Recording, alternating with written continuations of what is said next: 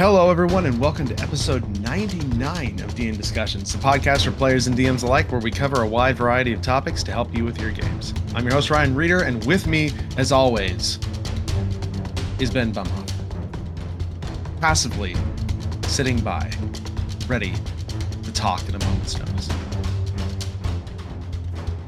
Now's that time. Hey, Ryan, how's it going? It's going good. It's going good. I'm always happy to hear that, and I'm always happy to talk to you. I am excited because I think we've got some good stuff to talk about today, and even more so, it's just it's just one of those days where I'm like, it's been a very long day, and now I get to talk about some fun stuff and just to have a good old time. Agreed. This is a topic I've been wanting to talk about for a while, and it's partially because I need to get better at it. Same here. So we've got two things we're going to talk about today. We're going to do a monster fixer, which is super fun. We haven't done one of those for a little bit. Mm-hmm. But first, we are going to take a little bit of time and talk about use of passive abilities. And this is something I feel like gets overlooked a lot. Mm-hmm. And I throw myself in this category. And I don't like it because sometimes players will build their characters with these cool passive abilities in mind. And if you do not, as the DM, give them opportunities to use them or actively use their passives, it can certainly feel like a waste, or it can feel like their characters are getting shortchanged. Yeah. Exactly. Yeah. It's really hard. It's really hard because as DM, you're doing a lot of stuff. And so this is something you have to be very intentional about. Mm-hmm. And these are things like passive investigation, passive perception, abilities and these are some of the abilities that players use. You mentioned like primeval awareness, divine sense.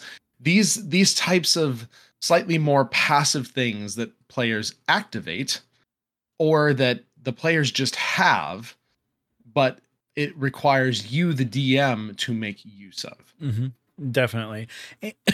Excuse me. And I mean, you kind of nailed it. Where if I make a character who is observant as just as high as it can possibly go, and my passive insight is huge, like I shouldn't need to constantly be rolling perception to find some of the most minute little details. And that's one of those things where it's up to us as DMs to really kind of know what's going on, to pay attention, and to be able to be open to clue someone in as to something that's happening. Reward them for making those choices to, put their score into that, or to choose the alert feat, or, whichever way you want to kind of go about it. And this is one of those things that I've definitely started doing in my game, where the simplest thing to do is just, if you know who has like the highest passive perception, you just straight up say, hey, cleric, you happen to notice that this is something that's going on. Or you give them the chance to roll for it if it's something that's like, really super duper like tricky. But even at the same time, you don't want to like double gate it with a very high DC. You still want to give them that chance to maybe miss it if it's like, say a super crazy sleight of hand of someone paying off someone who's, on the complete other side of the room in the shadows. But if anyone's going to see it, this character would, so give them that chance. Yeah. And so how do you do this? So this is one of the things I am going to do as I start my new campaign, is when your players have created their characters, go through, whether it be in D&D Beyond or whether it be the character sheets they have, grab those for a quick bit or have a copy of them. But you don't even have to have the full copy of the character sheet.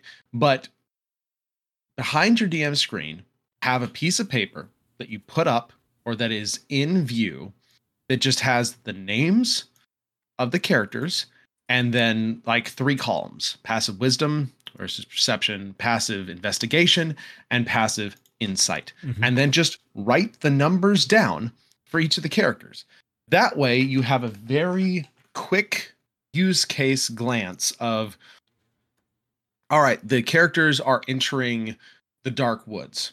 No one has said they are actively looking for anything specific, but there are potentially things to spot. Maybe a monster or some sort of like animated tree. I'll use that as an example because we're going to talk about plants. Where did that come from? Monster Picture. But maybe there is a specific DC you have in mind, or maybe something is sneaking up on them. It's now very easy as a DM to roll that thing's stealth check behind the screen and then compare that stealth roll to the player's passive perceptions. If any of the player's passive perceptions beats that stealth roll, then you can say, hey, cleric, because this cleric is eagle-eyed, you notice he's something. Super good, though. Yeah, you notice something rustling in the woods over to the northeast. Mm-hmm. And that then clues them in. They are then potentially not surprised by something, and then they begin actively looking or actively being aware to protect themselves. And this is and then if you do a stealth check and it's higher than any of their passive perceptions, then you just carry on as normal. And this is a great way to avoid always having to go, everybody make a perception check. Mm-hmm. They roll, and then you're just like, okay. Not that can't be fun every once in a while, because it can be. And I know sometimes DMs will just call for that just for funsies to mess with the characters. But that can also tip them off, even if it's out of character. And it makes it harder not to metagame at that point as well. And that's something on you, right? Because you gave the characters this potential information. It's very Baldur's Gate 3 when you walk into an area and all the little things pop up above your character. Perception check failed, and all four of your characters fail, and then you're just like, oh, come on, what is it? What just happened? What was it? And then it's just really annoying because you have no idea what it is you actually missed. So in this case, passive perceptions can be really good for that, because then you don't have to tip off your players that there might be something, especially if they're not actively looking for something, but you can also reward the way they built their character or the way their character is behind the scenes, and then give that to them because of the stats they have. Yeah, and just using this example as well, we can bring in some of those passive abilities or active abilities, however, which way you want to look at it. So let's say, you go through your passive perception check, nobody beats what you rolled for stealth, but you have a ranger and their favored terrain is the forest. This is how you can kind of work in an advantage into this whole thing, where you give them just a perception roll, just have them roll it once. And then technically they've kind of rolled twice in that instance. You're looking at their build, you're looking at what they did, and they're supposed to be super in tune and keyed into what's going on with the forest. So yeah, they should be able to, pick something out or know what's going on. Suddenly you realize, or you hear that all the birds have stopped chirping, and that means that something's near. You're not exactly completely choreographing what it is, where it is, but you're giving them enough so that they know, hey, I know forests, I know what's going on, something's up. And that way you're not telegraphing the entire encounter beforehand. You're giving them just enough to kind of put them on edge. They can tell the rest of the party, and then from there they can kind of start looking at, this is when you're starting to do active checks. They're trying to figure out what they're going to do, or maybe set up like a defensive position or something, or some random guy's like, okay, I'm going to start my ritual cast that's going to be 11 minutes for this tiny hut, and then of course you're going to totally jump them before that 11 minutes hits. But yeah, it's just one of those things where, again, look at all the abilities and everything that they have to give them, again, more purpose with what they can do and what they've chosen. Now, Yeah. this is something that I've kind of wanted to start doing in my campaign after, in all honesty, watching Legend of Vox Machina. Check out the cartoon. It's amazing. Freaking great. Of course, it does vary from the actual campaign 1 of Critical Role because, this is technically not Dungeons and Dragons. This is an adventure of what's going on. But one of the big, changes and stuff that I thought was really interesting is the fact that in the cartoon, Vex senses when a dragon is around. She's not, actually using primeval awareness and, doing one of her, is one of my favored enemies around or something like that, like actively, using a spell slot and stuff like that. I think that as the characters get to a higher level, certain things like that should kind of be more in nature with them as opposed to them having to actively like look for something. And to me, that's just, again, rewarding the character or the player for something that is like kind of deeply intertwined into their character, and it rewards some of the choices that they've made on top of that. Yeah, I think that's a great example. Because like you said, especially as characters grow in power, they shouldn't necessarily have to roll for everything. Mm-hmm. Right. And just to kind of continue on with that, we've also got passive investigation, passive insight. So how could you use something like that? So passive investigation can be used in a multitude of ways, usually when looking for things like loot or potentially looking for, I don't know, a specific piece of a puzzle or a specific item that goes somewhere. Most of the time, there are DCs set for those particular items, be it a puzzle, be it maybe a scaling DC of like 5, 10, 15, 20 to find specific items or find more of a certain thing. So you can reward passive investigation with those things without actually having to make the person roll. This is especially useful if you have a MacGuffin of some sort that the party will need, but the party is not necessarily actively looking for it in the right area. Especially if there is a high passive investigation person who is around, even if they are not actively looking for it, you can use that passive investigation to hint towards it or to hint toward an area, or you catch something out of the corner of your eye that is useful, that looks like that thing you are looking for, right? Yeah, exactly. Like you notice patterns, you notice like it's basically kind of stepping back and seeing the whole inner workings of the situation that's going on. They might not be like the big, strategist for the party or something like that, but they're able to kind of do pattern recognition or something along those lines. Another good example would be a rogue who is, trying to figure out the inner workings of a trap or something like that. If they have a high passive investigation, hey, it could be something that they trained with when they were coming up, through the ranks, giving them advantage on their disarming roll and stuff like that. Or it could be something that is similar to something that they've seen before, but it's like, oh, well, here's where it's different or something like that. Again, it's just another idea of they've had the knowledge from the past. They're able to identify what's going on with this. And there you go. With looting, again, like this would be perfect for like a dragon's hoard, yeah, you're going to see coins and stuff all over the place, but let's say you have someone who's like, say, a charlatan background or something like that. You want to know what other pieces would sell really well, whether it's like, artwork, fancy instruments, any sort of not gold or coin that the dragon keeps in its hoard, because as we've talked about dragons before, they all, value other stuff too. Yeah. So being able to kind of give those hints automatically. to the Exactly. person who has that high passive investigation. Mm-hmm.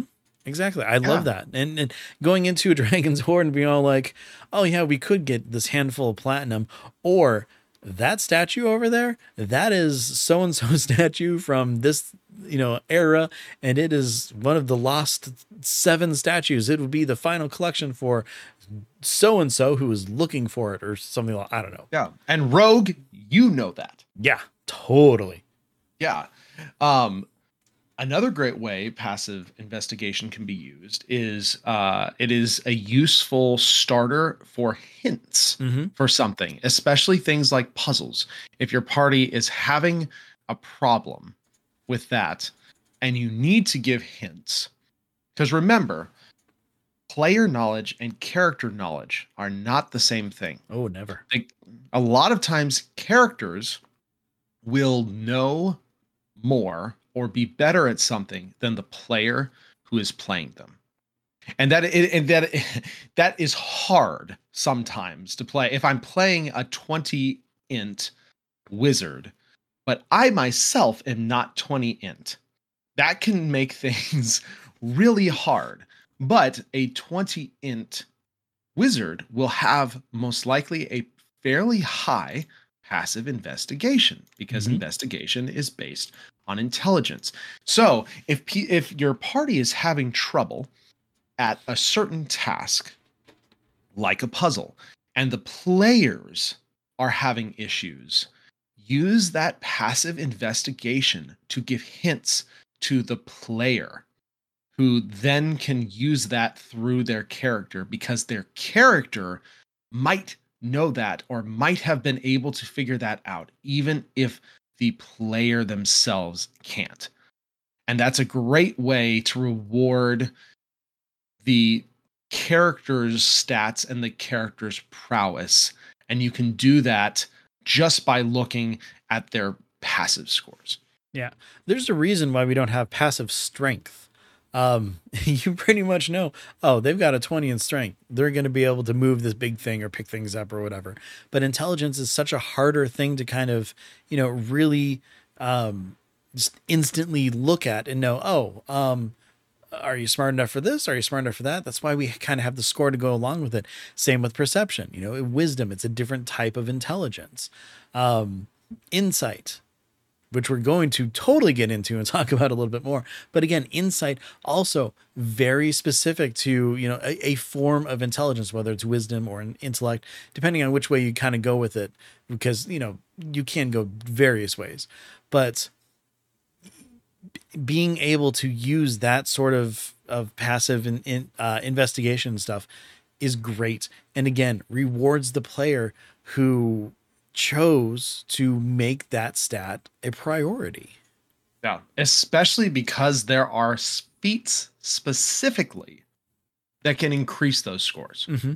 Definitely. And that's a big deal, because if a player takes that, you as a DM don't want that to be a wasted choice or a trap choice for them, or not allow them to be able to get the full value out of that feat. Like, they just get a part of it, but then you don't care about the other part. Like, we want to make the player decisions matter. We want to allow them to use what they got. So specifically, let's talk about insight. Insight could easily run in a very similar way as perception. So let's say the players are talking to an NPC. They have the NPC is not necessarily given them any reason to doubt them. Maybe they're not suspicious at all, but maybe as the DM, this NPC is lying through their teeth. And so as they're talking and as they're lying or providing bad information, I, as a DM, could roll deception and then compare that deception score with my player's passive insight. If the deception score is lower than one of the player's passive insight scores, after the character is done talking or as they're talking, you could just do a quick interjection of, "Hey, wizard, you're getting a funny feeling about this. Something is off. And you did that without asking for an insight check or making the players ask for an insight check, because that's their passive insight, and they passively figured out, due to a poor deception check or just insight that is higher than whatever the deception check the NPC rolled is, that something is off. Something is wrong. I don't have a good feeling about this. And that's a great way you can use passive insight, as long as you remember to make that check for your NPC while you're doing it.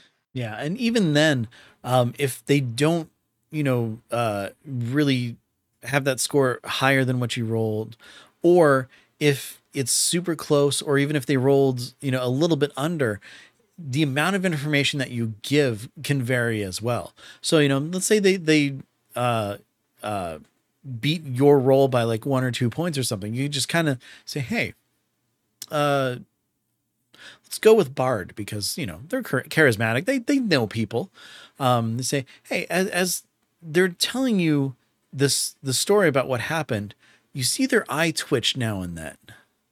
You just kind of, maybe play a little bit of hint of something maybe going on here. Something's a little off.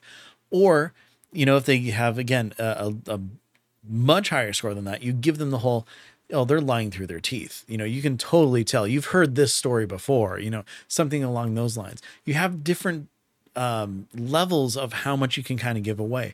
And this really helps too, if in the instance of like, oh, hey, they're confronting the BBEG right now. It might be one of those things where it's like they don't know that they're that yet, but you still want to keep something hidden behind the veil, but at the same time still reward your players. So you can give them a little bit. They don't need to know that, oh, this is the guy who's been, raising the dead in the past 5 villages that you've been to.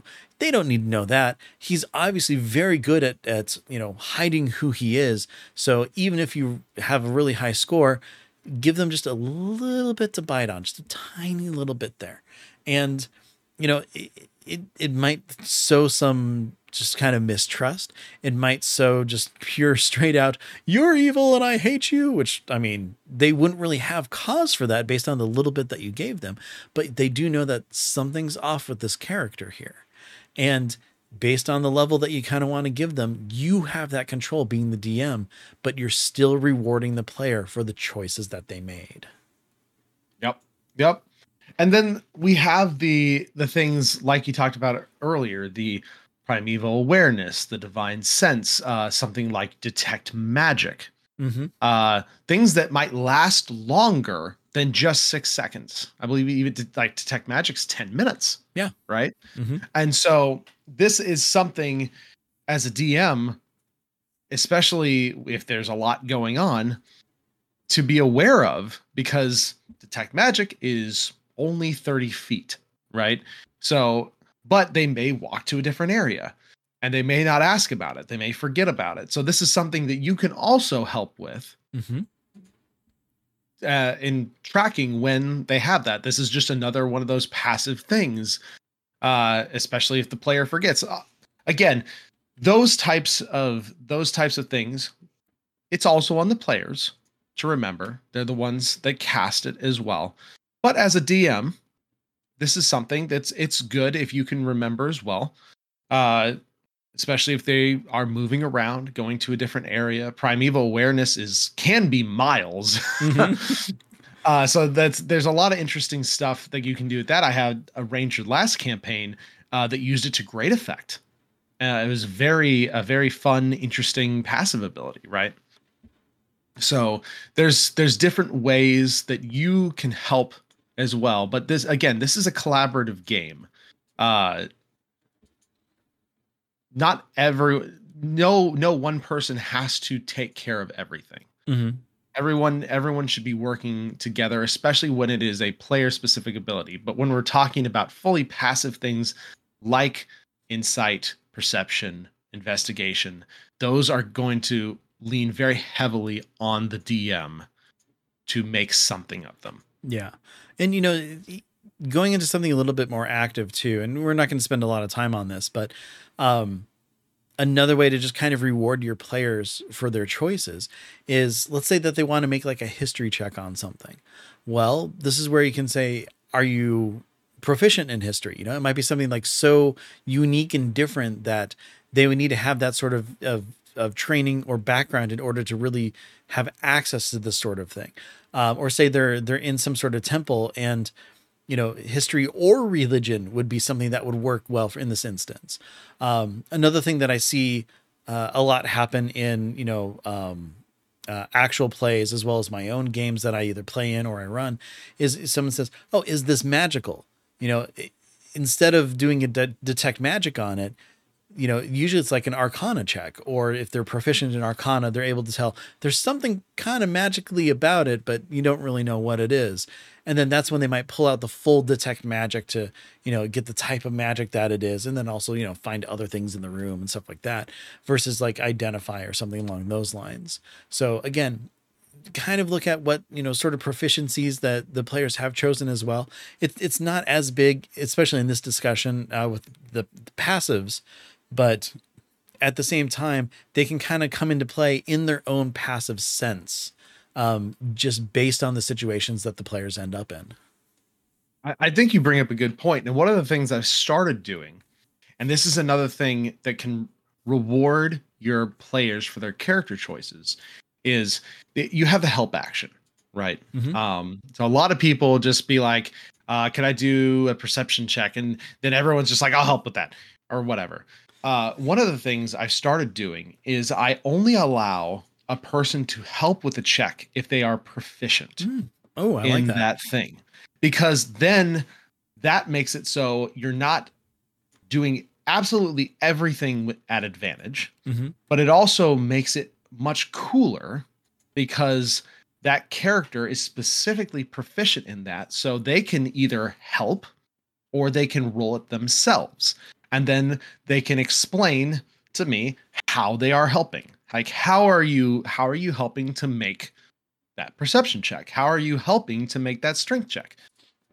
And they can do it because they are proficient in that thing. And so I've started playing that way. And I think it makes it much more interesting because it rewards character choice, Mm-hmm. and it doesn't make it so that some other person is just randomly, I'll help. Yeah. Uh, because that, to me, it's not as interesting, especially if you're just like, I have a my +9 investigation rogue is doing something, and then my +1 non-proficient other person's like, I'll help, so he gets advantage. And it's just like, well, no, you're not very good at this. like that's really not necessarily enough to justify another roll for this thing. But if my +5 proficient cleric or whatever says, I want to help with this, okay, that's interesting. How are you going to help? So this is not necessarily a real rule, but it's something I've found that can really uh, differentiate player characters Yeah. and really allow you, the player, to play into their strengths, because then they can try and double up. It's good when multiple characters are proficient in the same thing, and it can play to the strengths. So, like I said, it's just something I am using now. Yeah. The level 9 proficient in investigation, and then the 1 point and not proficient. That's the same as when I was a little kid helping my dad fix the car, where all I was doing was just holding the flashlight and it ended up in his face half the time. That's Uh-huh. exactly what Uh-huh. that is. Yep. Yep. And to kind of go on to that, there are some times when it's fun to not necessarily completely, but let the players choose what skill they want to use. Mm-hmm. So I may call for a perception check for a certain type of thing. And the player may go, or it may just be a situation where I'd say, make a perception check. unless you can give me a good reason to use something else to do the same thing. And if the player can make a good case, and you don't want to do this all the time because that could slow things down ridiculously. But if you're in a situation where it could be multiple things and you don't necessarily know, or you don't have necessarily an idea of what exactly multiple things it'll be, maybe they're trying to figure out something in a temple. It could be history. It could be religion. It could be investigation. Like, okay, I would accept any of those. Just tell me how you are using X skill. Yeah. It's like the iconography is off. That's how I use the religion to find out that, hey, his right hand should actually be pointing to the left as opposed to the right. Versus investigation might be, you can see a hinge on the hand. Or acrobatics, they're climbing up the pillar and getting a closer look at something. That's a real stretch there, but I mean, that's the point. You can always try something if it makes sense. Yeah, make a good case. That is certainly a way you can help your players develop creativity by giving them some like wiggle room, some flexibility, and then making them explain why they are choosing to use this, or why they want to roll this specific skill. And then letting them give you the explanation, because then they are having to think creatively. And if it's something that's good, heck yeah. Okay, that sounds good. That's totally legit. Go ahead and roll that. Yeah. Creative thinking is always a plus. And I'm always saying how my party is incredibly good at creatively thinking their ways out of situations and completely destroying my encounters and all that stuff. And I applaud them every single time because of what they came up with. I'm always happy with that. Yeah. Yeah. It's, you love to see creative uses of situation, even when those things bend the rules. Like if the players come up with something cool or interesting enough, that's definitely going to work, because that's the kind of play I want to encourage, because it makes the game far more interesting, in my opinion. Did I ever tell you about in our session 0, or well, actually our one shot that, turned into the campaign? One of my players came up with dirty fairy fire. So basically what happened was I don't think you told me about that. Yeah, the BBEG that they were fighting for this went invisible. And then so the bard was thinking, okay, well, what can I do to try to make them visible? She's like, can I prestidigitate some dirt in one of these spaces and just kind of like poof it in the air and see if it lands on someone? Trying to do the whole like Invisible Man, throw some paint on them or something along those lines. And I'm like, that is a really creative thing to do. You have to tell me exactly which space you want it in. And if it turns out that it's the same space, it totally works. She happened to guess the right space. So I'm like, you see some dirt just kind of land on something floating in midair, and it's like, oh my gosh. So it was just, a really creative thing to do. And I said, that's awesome. And then we started playing the actual game. I'm like, maybe we don't do that in every single fight going forward now, because we're actually playing the game. It's not a one shot, but still great creative thinking. And, with the whole, hey, it's only in one space, can still see an argument for maybe being able to do it now and then. So I just still think it's fun. Yeah. Oh, certainly. I think that's super cool. It's anything that builds the creativity, the role play of your players, is good. Definitely. So that's that. Do you have any other tips on using passive abilities? Let us know. We'd love to hear it. Yeah, definitely. Anything that you do that kind of rewards the players for making those different choices, it's something that we're all open to. And, we want to have fun and see what the other players are doing out there. Yeah. All right. So shifting gears a little bit, we're back to the woods. and there's evil afoot, a planty evil, multiple planty evils. But what if those planty evils are boring? We should spice them up a little bit. We should spice them up, maybe with a little monster fixer. So let's kind of go back to what we mentioned earlier and talk about awakened trees. Let's start there. That's a fun one. Yeah. That's it's a very interesting concept, right? It's a huge plant creature. It's just a tree. Your party's walking by. All of a sudden, it starts moving, Mm-hmm. and something's gonna hit the fan because it's huge and there's limbs and it's gigantic and it's got this thick trunk and roots start bursting out of the ground. What is the party to do? Well, just avoid the slam attack.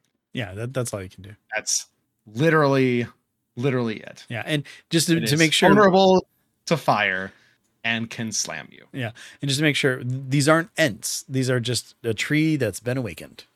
Yep, just the good old awakened tree. Challenge rating 2. It's got 59 hit points, which for a CR2, that's a decent amount of hit points. This thing is probably may last a few rounds. Yeah. For characters who are fighting this type of thing. It's got damage resistances, bludgeoning and piercing. So, hey, slashing makes sense that, wouldn't be resistant to that because, you could always cut a tree down. Yeah, their characters, a lot of characters may not have magic weapons at this point. So this thing could be pretty sturdy. Mm-hmm. But for the party to fight against and for a DM to play, it is boring as crap. Yeah. Like you move around 20 feet and you have a slam attack. So Ben, how could we make this more interesting of an encounter? Well, I came up with about 3 different things that I think could, add a little bit of fun to it. One of them's a little bit more silly than the others, but first off, I mean, this really, really works if it's I think like a weeping willow, but other types of trees definitely work with this as well. But you just have a shake. The tree just shakes and everything, and a whole bunch of pollen falls from its branches.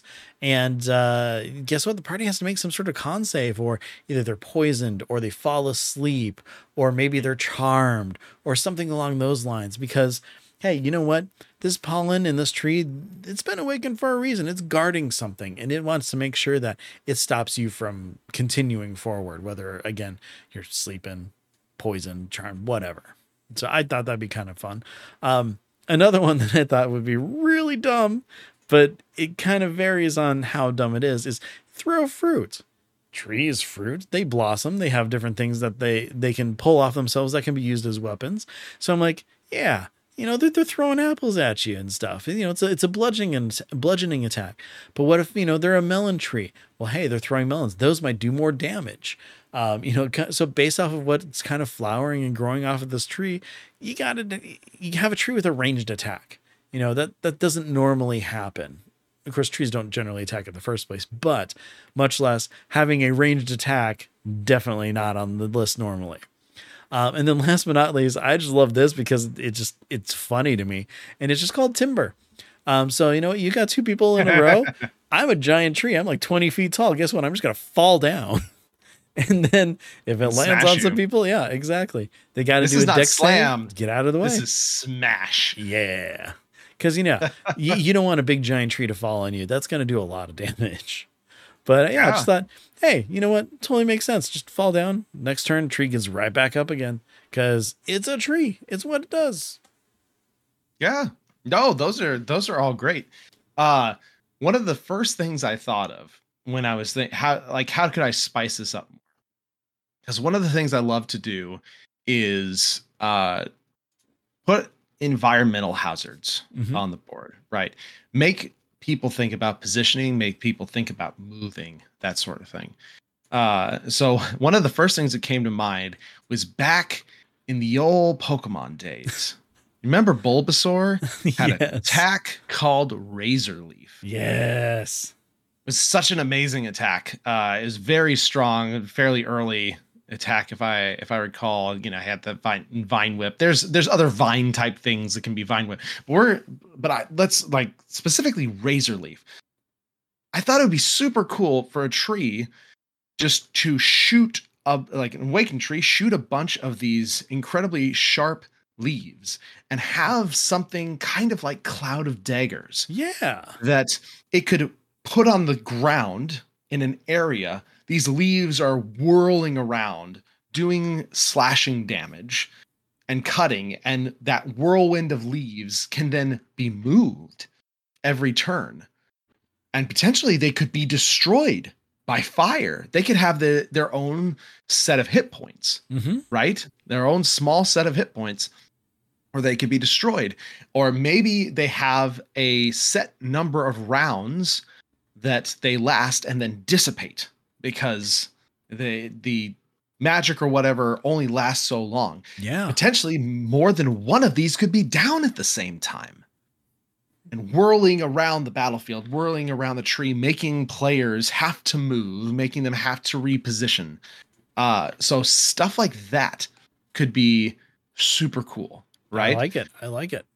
You could also do something with roots, right? Where roots burst up from the ground, maybe 10, 20-ish feet away from where the tree actually is. Yeah. It could cause you to have to make a dex save, take a little bludgeoning damage, and maybe get knocked prone, right? But another way to give yourself a little bit of range or give yourself some of that movement type abilities, or making because you're only moving 20 feet. So anything you can do to the players to make them have to stand up and lose movement so that the tree can catch up to them, or can trap them in an area of these razor leaves, or knock them down and then fall on them, right? That's cool. That's interesting.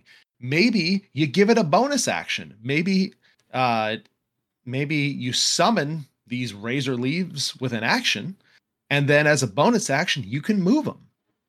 Yeah. And so it's just more cool stuff. Maybe roots.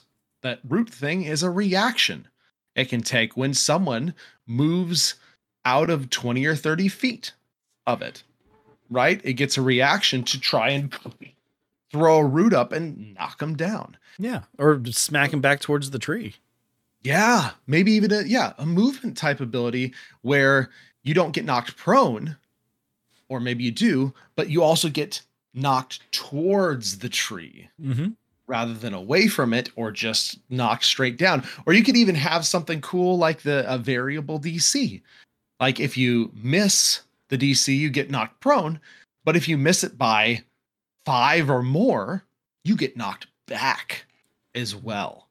I love variable DC stuff because it makes it so much more interesting that there are potentially multiple success or multiple fail type effects. And we do see that even in the real rules. There are certain things that will say if you fail by like 5 or more, drop poison right there.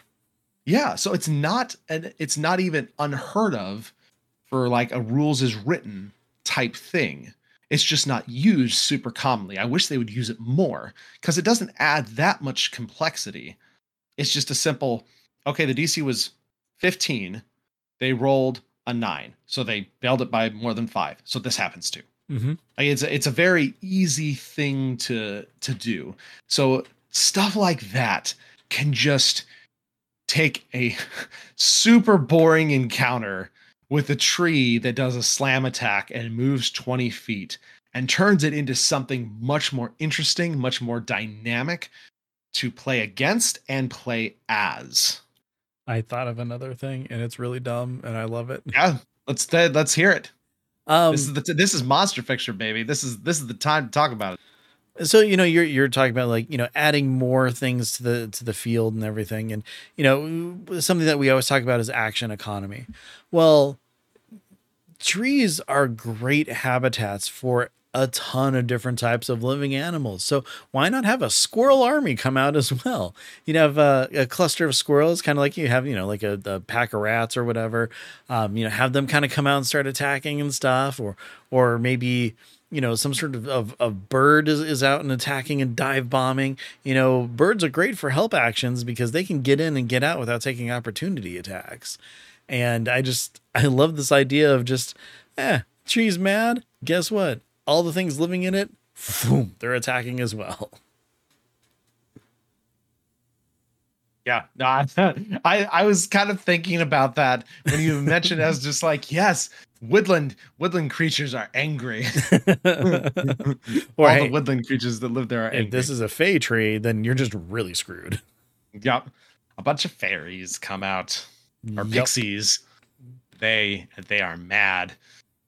Yeah. I think that's great. I think that it takes a very vanilla, boring encounter, and you can turn it into something much cooler, much more dynamic.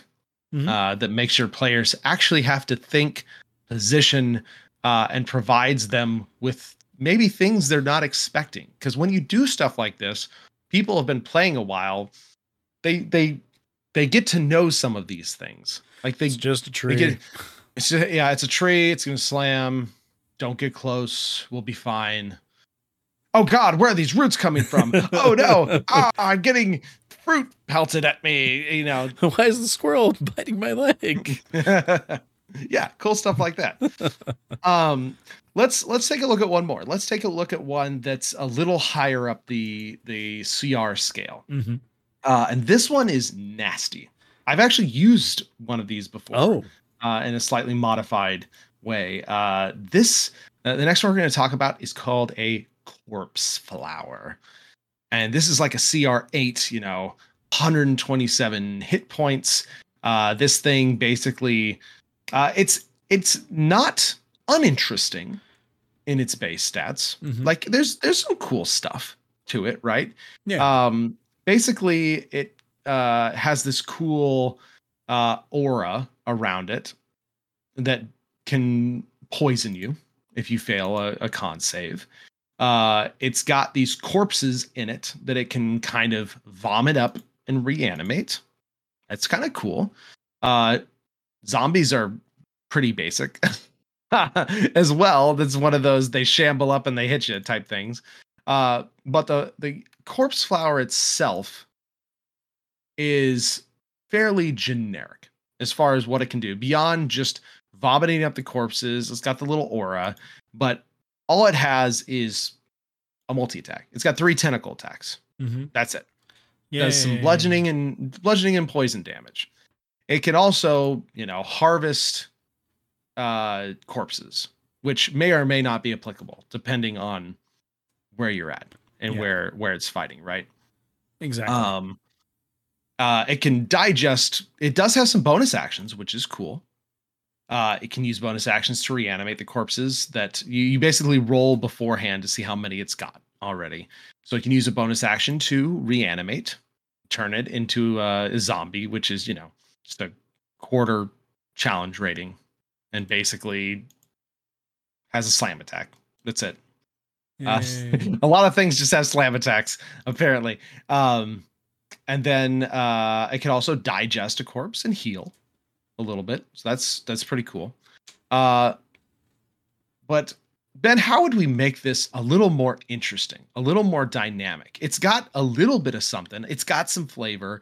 But it still feels like it's missing something. Yeah. Yeah. And I mean, one of the first things that I went to was immediately a ranged attack. And I figured, you know what? While it's got these zombies or these dead bodies or whatever that is digesting, what if it spits? I can do a zombie spit, and you know what? The corpse flower, it spits partially digested zombie, and that's really gross. And it would cause either some sort of poison or disease effect or something like that. Maybe you take necrotic damage because this like invasive, gross thing is spitting at you, and I wouldn't want to deal with that personally. Not a fan. One other thing too, I thought, you know what, this thing is all about reanimating and about making things that are like dead things come back. So if slashing damage occurs, the zombie or the corpse flower, it's cut, and these cuttings actually grow and turn into more minions. You know, hydrating it, just like little like 5-10 hit point type things that start getting annoying. Yeah. Exactly. But if you slash it a ton, you're gonna have to deal with a lot of these different things, you know, and you can only slashing damage. Yeah, exactly. Because you're cutting the corpse flower apart. Which makes that slashing, bludgeoning, piercing more interesting because you don't see that often. There's like some things like skeletons, right? That are like vulnerable to bludgeoning. Yeah. Type damage. But there's not a ton of that type of stuff. So introducing like, oh crap, we're all holding swords. This is going to make things way harder. Exactly. Maybe we need to switch weapons. Maybe we need to find an improvised weapon. Maybe we need to look around for like a club or something. Well, we just killed that awakened tree. Let's all go grab some branches. Yeah. Yeah. So I thought that'd be kind of fun, you know, just having little tiny minions running around. And I figured, based on the amount of damage that you do, that could be, you know, like some sort of scale of how many minions actually get cut off or how big or hefty it is and stuff based on the hit points that the actual attack causes. And then lastly, I thought, you know what, again, this thing's all about dying things living again. If it's sunny out and if it's in sunlight, I'm just going to give it a regeneration. Like every single turn, it gets health back. And that's kind of creepy on its own because it's like this horrible corpse flower and stuff like that. But hey, flowers like sunlight. Sure. Why not? Even gross, disgusting ones. And I figure, you know what? Hey, if it's hit with fire, that probably, you know, that whole regenerative thing doesn't happen because that's what always happens with regeneration stuff. If it's hit with fire, doesn't regenerate. But I figured it's going to give it that extra flavor of, oh shoot, this like bit was cut off. Guess what? I'm healed back up again. So keep cutting because I'm just going to keep throwing more minions at you because my health is regenerating. Yeah. I like monsters that are puzzles where the characters are all of a sudden like something happens unexpectedly. And then the characters and / players have to go, oh, why did this happen? And why is this not happening? Like that, because when I ask what type of damage it is, and then all of a sudden they use a hammer and hit it, and that same thing doesn't happen. Then the wheels start turning and they, oh, slashing makes it drop things. Oh, that's interesting. And so then they can change up your tactics, right?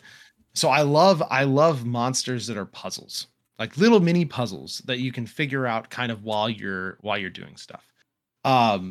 One other cool thing, this is the type of thing that you could do something. I was thinking of an attack like Decompose, where maybe one of the multi attacks is something where it hits you and you need to make a con save.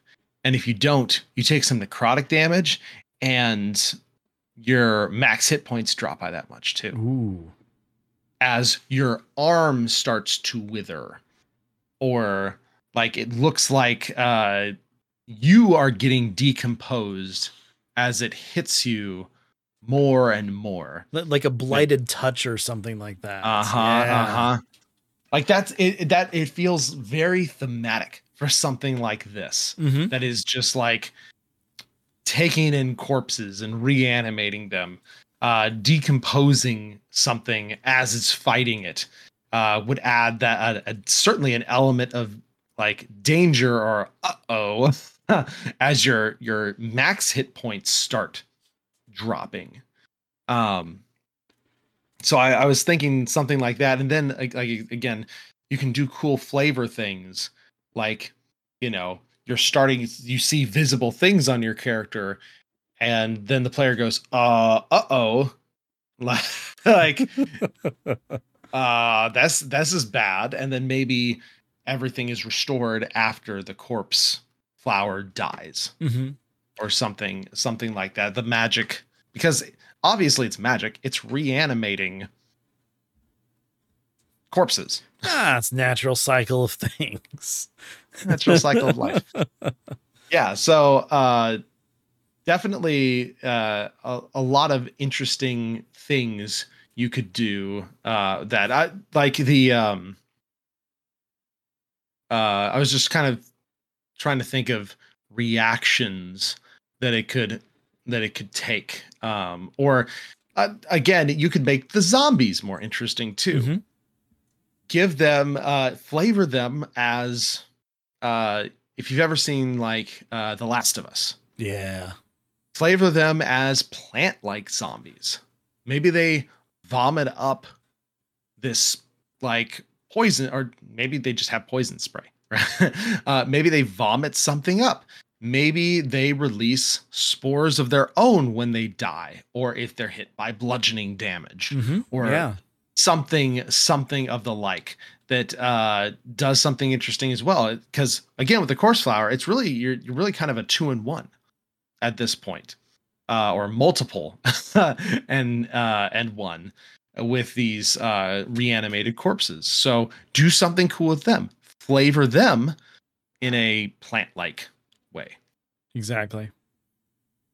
I like this. Yeah. No, good call on that. And I think that we've definitely made them something that's like, kind of interesting, even more interesting. And especially with the tree, I think that we really nailed that one out of the park. Yeah, I feel like there's a lot of monsters that are kind of like halfway there, but they really need something special to just make them stand out or make them again in my mind. And we are totally going to do a review of Flea Mortals at some point Hmm. because I just love the monster design in there.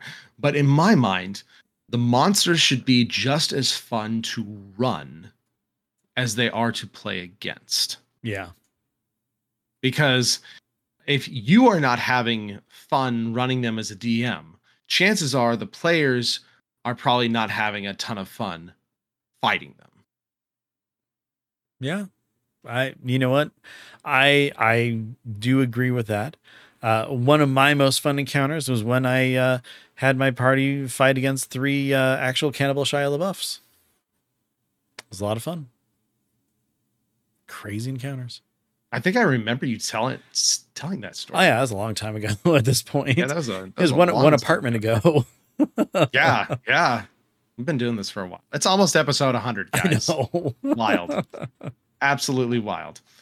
But yeah, do you have any other plant monsters that Uh, you've done cool things to? Is there other ones that you would like us to talk about or fix? Any monsters or any monster types? Let us know. We would love to do that. Monster Fixer is one of my favorite segments because it really gets the creative juices flowing. it does. So, um, look forward to more of those soon. So, as always, before we wrap up, we've got a few supplemental things to talk about. Hmm. First of which is if you ordered a physical copy of the Deck of Many Things, it's been delayed. Oh no. Apparently, their Wizards was not happy with the quality of the manufactured physical copies or physical sets, and so they are getting those redone. So unfortunately, that means the physical product is going to be delayed. However, the digital release of the Book of Many Things will not be impacted and will still release on Tuesday, November 14th. Which will be And a week after this comes out. yep. And purchasers of the physical plus digital bundle will still get they've already got their early access. Early Yeah. access started October 31st. So they apologized. So hopefully there won't be a gigantic delay in those. But I would guess it may be even up to a few months because printing things can take quite a bit of time. So Just a bit. hopefully they'll be able to get that fixed. Also, this is just such a weird, cool one. And it's weird because there has not seemingly been a ton of promotion around. I did see there is a tweet from D&D Beyond and the official Wizards account, but that's kind of it. There's a new book from Wizards of the Coast on the DM's Guild called Chains of Asmodeus. Uh, and Arcana. This is an Arcanum Worlds production. It's the same people who did Minsk and Boo's Journal of Villainy, Heroes of Baldur's Gate. This is a supplement that was designed for all proceeds to go to Extra Life, Yay. which is a super great cause. It is $29.99. It's one of the more expensive PDFs. They're working on getting print on demand soon. For some reason, it's not available on D&D Beyond. It should be, because it looks pretty dang cool, and I would love to have this stuff available in the digital tool set. So essentially what it is, it's a 286 page, so bigger than a lot of official releases. Like, why this is not an actual real book, I don't know. It's a 286 page source book, an adventure for the Nine Hells, written by legendary game designer James Olin and award-winning author Adrian Czekazowski. I probably butchered that horribly. A ton of Tchaikovsky. Yeah, that sounds better than the way I said it. But with a ton of great art, like the art looks incredible. The tome includes 50 plus high CR monsters, actual stat blocks for Asmodeus and all the major archdevils, 20 plus infernal magic items, a new item corruption mechanic, details on all the layers of the Nine Hells with beautifully illustrated maps by John Stevenson, and an adventure for levels 11 through 20. Yay, this is the type of high level content we want. Please, for the love of, I guess, the Hells, please, for the love of the Hells, advertise this. Put this on D&D Beyond. This is the exact type of thing we need for people to help learn high level content, to help learn that tier 3 and tier 4 content. Like this, like, why is this not an official book? Why is this not on D&D Beyond? Like, Wizards, do it. Like, this looks incredibly cool. They've got a full-size preview that you can look through. I plan on getting this. I'm just kind of holding off, hoping that it will go to D&D Beyond. But again, all proceeds go to Extra Life, which is super cool. Fundraiser for the Children's Miracle Network hospitals to help kids who are receiving medical care there. So it's a great cause. We'll, of course, have a link to it in our show notes. And I don't know, but it looks pretty cool. It does. It really does. And considering I was just in the Hells, something like this would have been great for just some extra flavor and stuff. Yeah. Yeah. Very, very cool. And then you had something as well that you wanted to talk about. Yeah. So Cam, a friend of mine, told me about this in late October. So it's a book called One Shot Wonders. It's by Roll and Play Press. And basically what it is, it's 100 different session ideas for one shots or side quests. And it is a really great little book. It has tons of great information, has all the stuff that you need. So basically, like, each short idea is just no more than 2 pages. It has easy to navigate text for like the story and the plot points, has different NPCs, locations, maps, leveling guides, and like rewards, tons of extra little fun things to just kind of, sprinkle throughout your campaign. If you're having, a hard time coming up with an idea for a session, or you just want like a quick kind of distraction side quest, it's got a ton of different things in here. And I mean, I am a big fan of, after looking at this and stuff. Apparently, I think this was actually talked about on Critical Role, either the last episode or maybe the one before, something like that. So we're, I guess, a little late to the party on this, but just kind of looking at this, it's really neat, and I highly recommend it. The PDF, $44.99. We'll have a link to it in our show notes, just like we do with everything else that we talk about. But definitely take a look at it. Like I said, 100 different session ideas. I think that is amazing. And from just the samples that they have in here, it's just really cool, fun little things. So definitely check it out. Yeah, that sounds super awesome. I will definitely be looking into this one. It's always nice to have those quick, easy to use, like one-shot type things. Definitely. And I mean, just from the previews, we're looking at like a level 3 to 4 adventure. There's a 7 and 8 adventure. So a 1 to 2 adventure. So they, kind of scattered around. I don't know the highest level that it goes at to. But again, anything that's in there, I'm sure you can just, up stat it as much as you need to, just to have some fun. Like the one that's really got me interested in here, it's called No Horse Race. And it basically looks like there's a gnome on almost like a crystal powered, rocket powered cart. So I'm thinking like pod racing, and I am super excited about, doing something along these lines. I think it'd be a lot of fun. Yeah, that sounds super cool. Thanks for bringing that out. Like you said, we'll have the link in the show notes, and we will have the link in our brand new Discord server. Yes. So we've had several people ask us about this.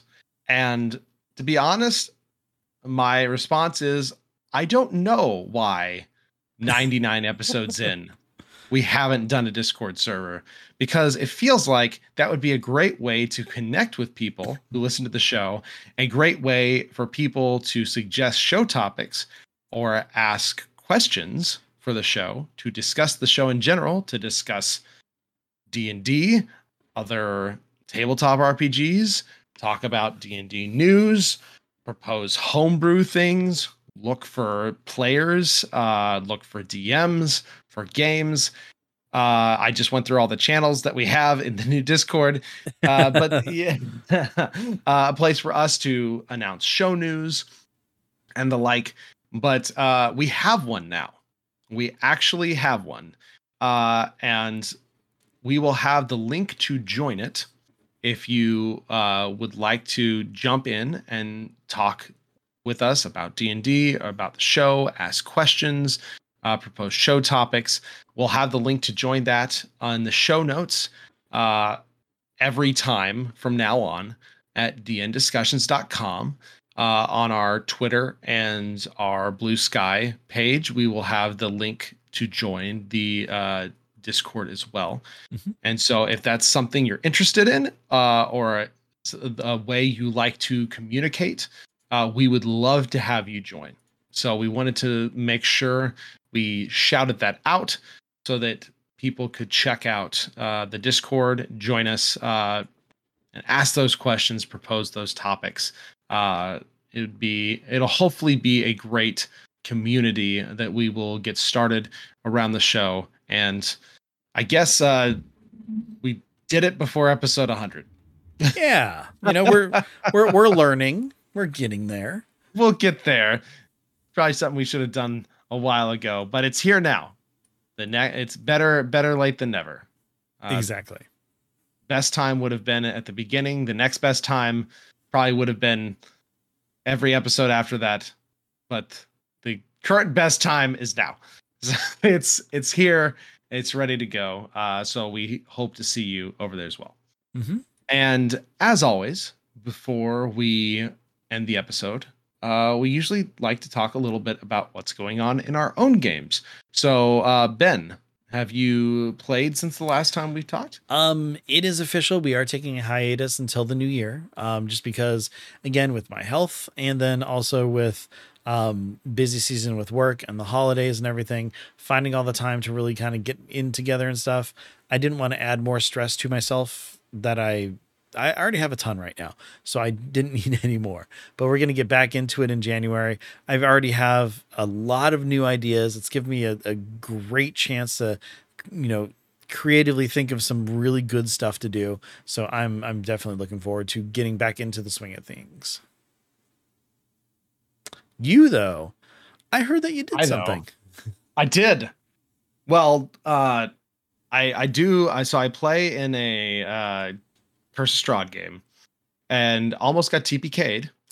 Last night. So that was fun. No spoilers for Curse of Strahd. I know this is definitely one of the most popular modules to go through, and I will just say it is a blast. It is super interesting, especially if you like the horror vibes, which normally I'm not like a horror person. Like I don't like horror movies and stuff like that. But for some reason, I really enjoy it in my tabletop stuff. Maybe I have a feel like I have a greater sense of control or whatever.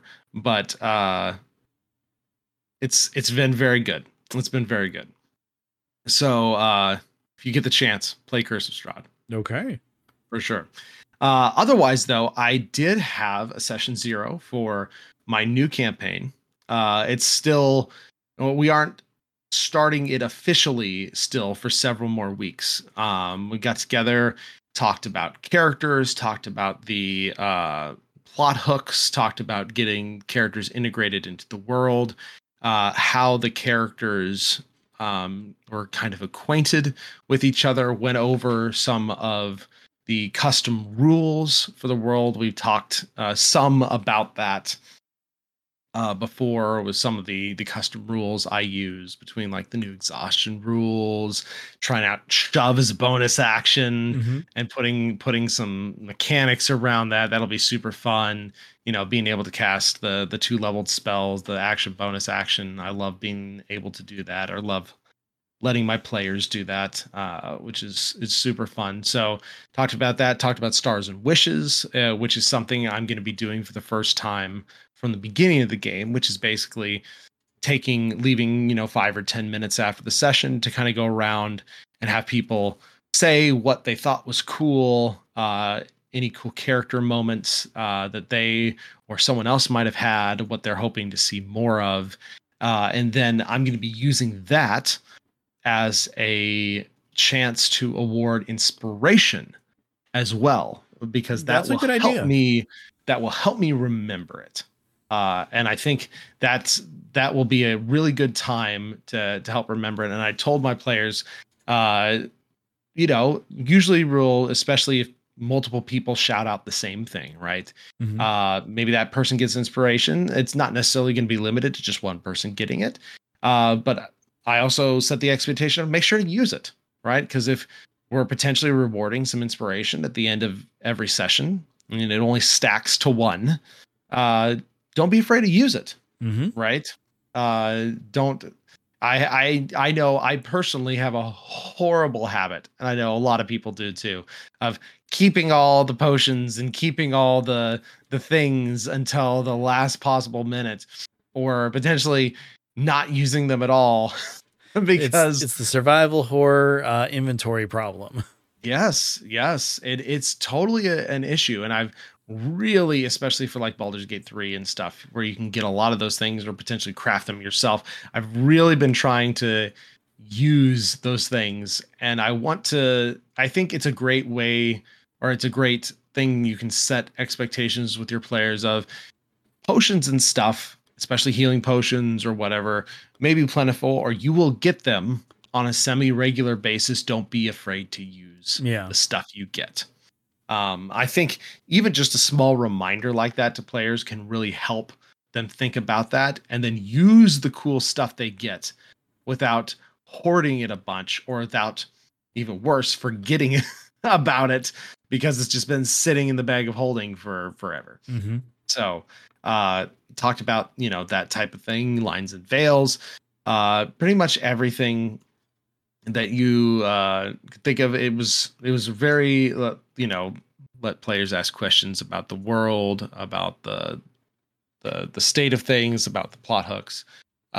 So it was really the first real session 0 I've had. There's been kind of some campaigns have grew out of one shots, so you didn't have the real official session 0 or anything that kind of looked like it. It just things just kind of happened. Or I've had some, like, an online one before that was kind of a session 0-ish type thing, but it really wasn't fully formed. This was the first one I like fully planned, had an agenda, was fully formed, and that type of thing. So I'm looking forward to it. Well, good. Won't be starting for a little while still, but it's in motion. Characters are being developed and backstoried, and we'll work with all the players to kind of develop those hooks into the world once the characters have their backstories, and it should be fun. I'm looking forward to it. Well, very good.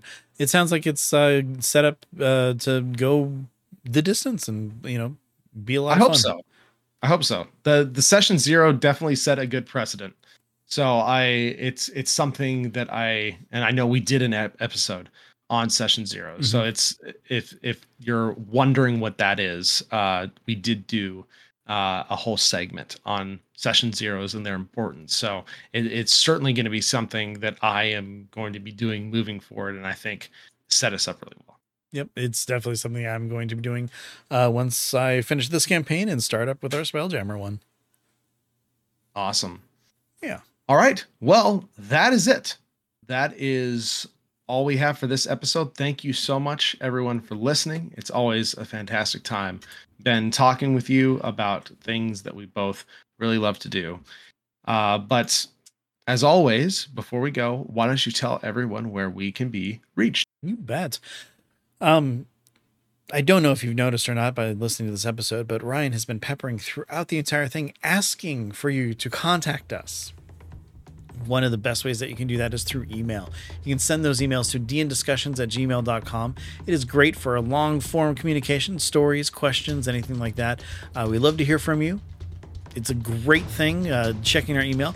I might not be as fast as Ryan is at answering it, but I do read it, just as I know he does all the time. Other than that, you can find us on Blue Sky. We are at DN Discussions. Ryan is at TBK Zord, and I am at Ben Bumhofer. All of us, all over Blue Sky, which right now in the Blue Sky link and also on our Twitter link at DN Discussions, you can find a link to that Discord server, which we will again have in our show notes as well if you're wanting to join in with us. But you can find us there. As for DN Discussions, hey, guess what? There are 98 other episodes of this show. Unbelievably, it's blowing my mind just thinking about that. But every single episode is available online. You can find them right now on your podcast player of choice, or of course at dndiscussions.com. Now, Ryan, it has been great to talk to you again. I am happy that we got some good D&D talk. I know that we had to shift the schedule around a little bit, but we're here. We're editing, we're posting, we're getting this out, and I'm looking forward to whatever we have for episode 100. So until next time, which is episode 100, which is still mind-bogglingly cool. Everybody, roll high and be good to each other. Take care, and we'll see you soon.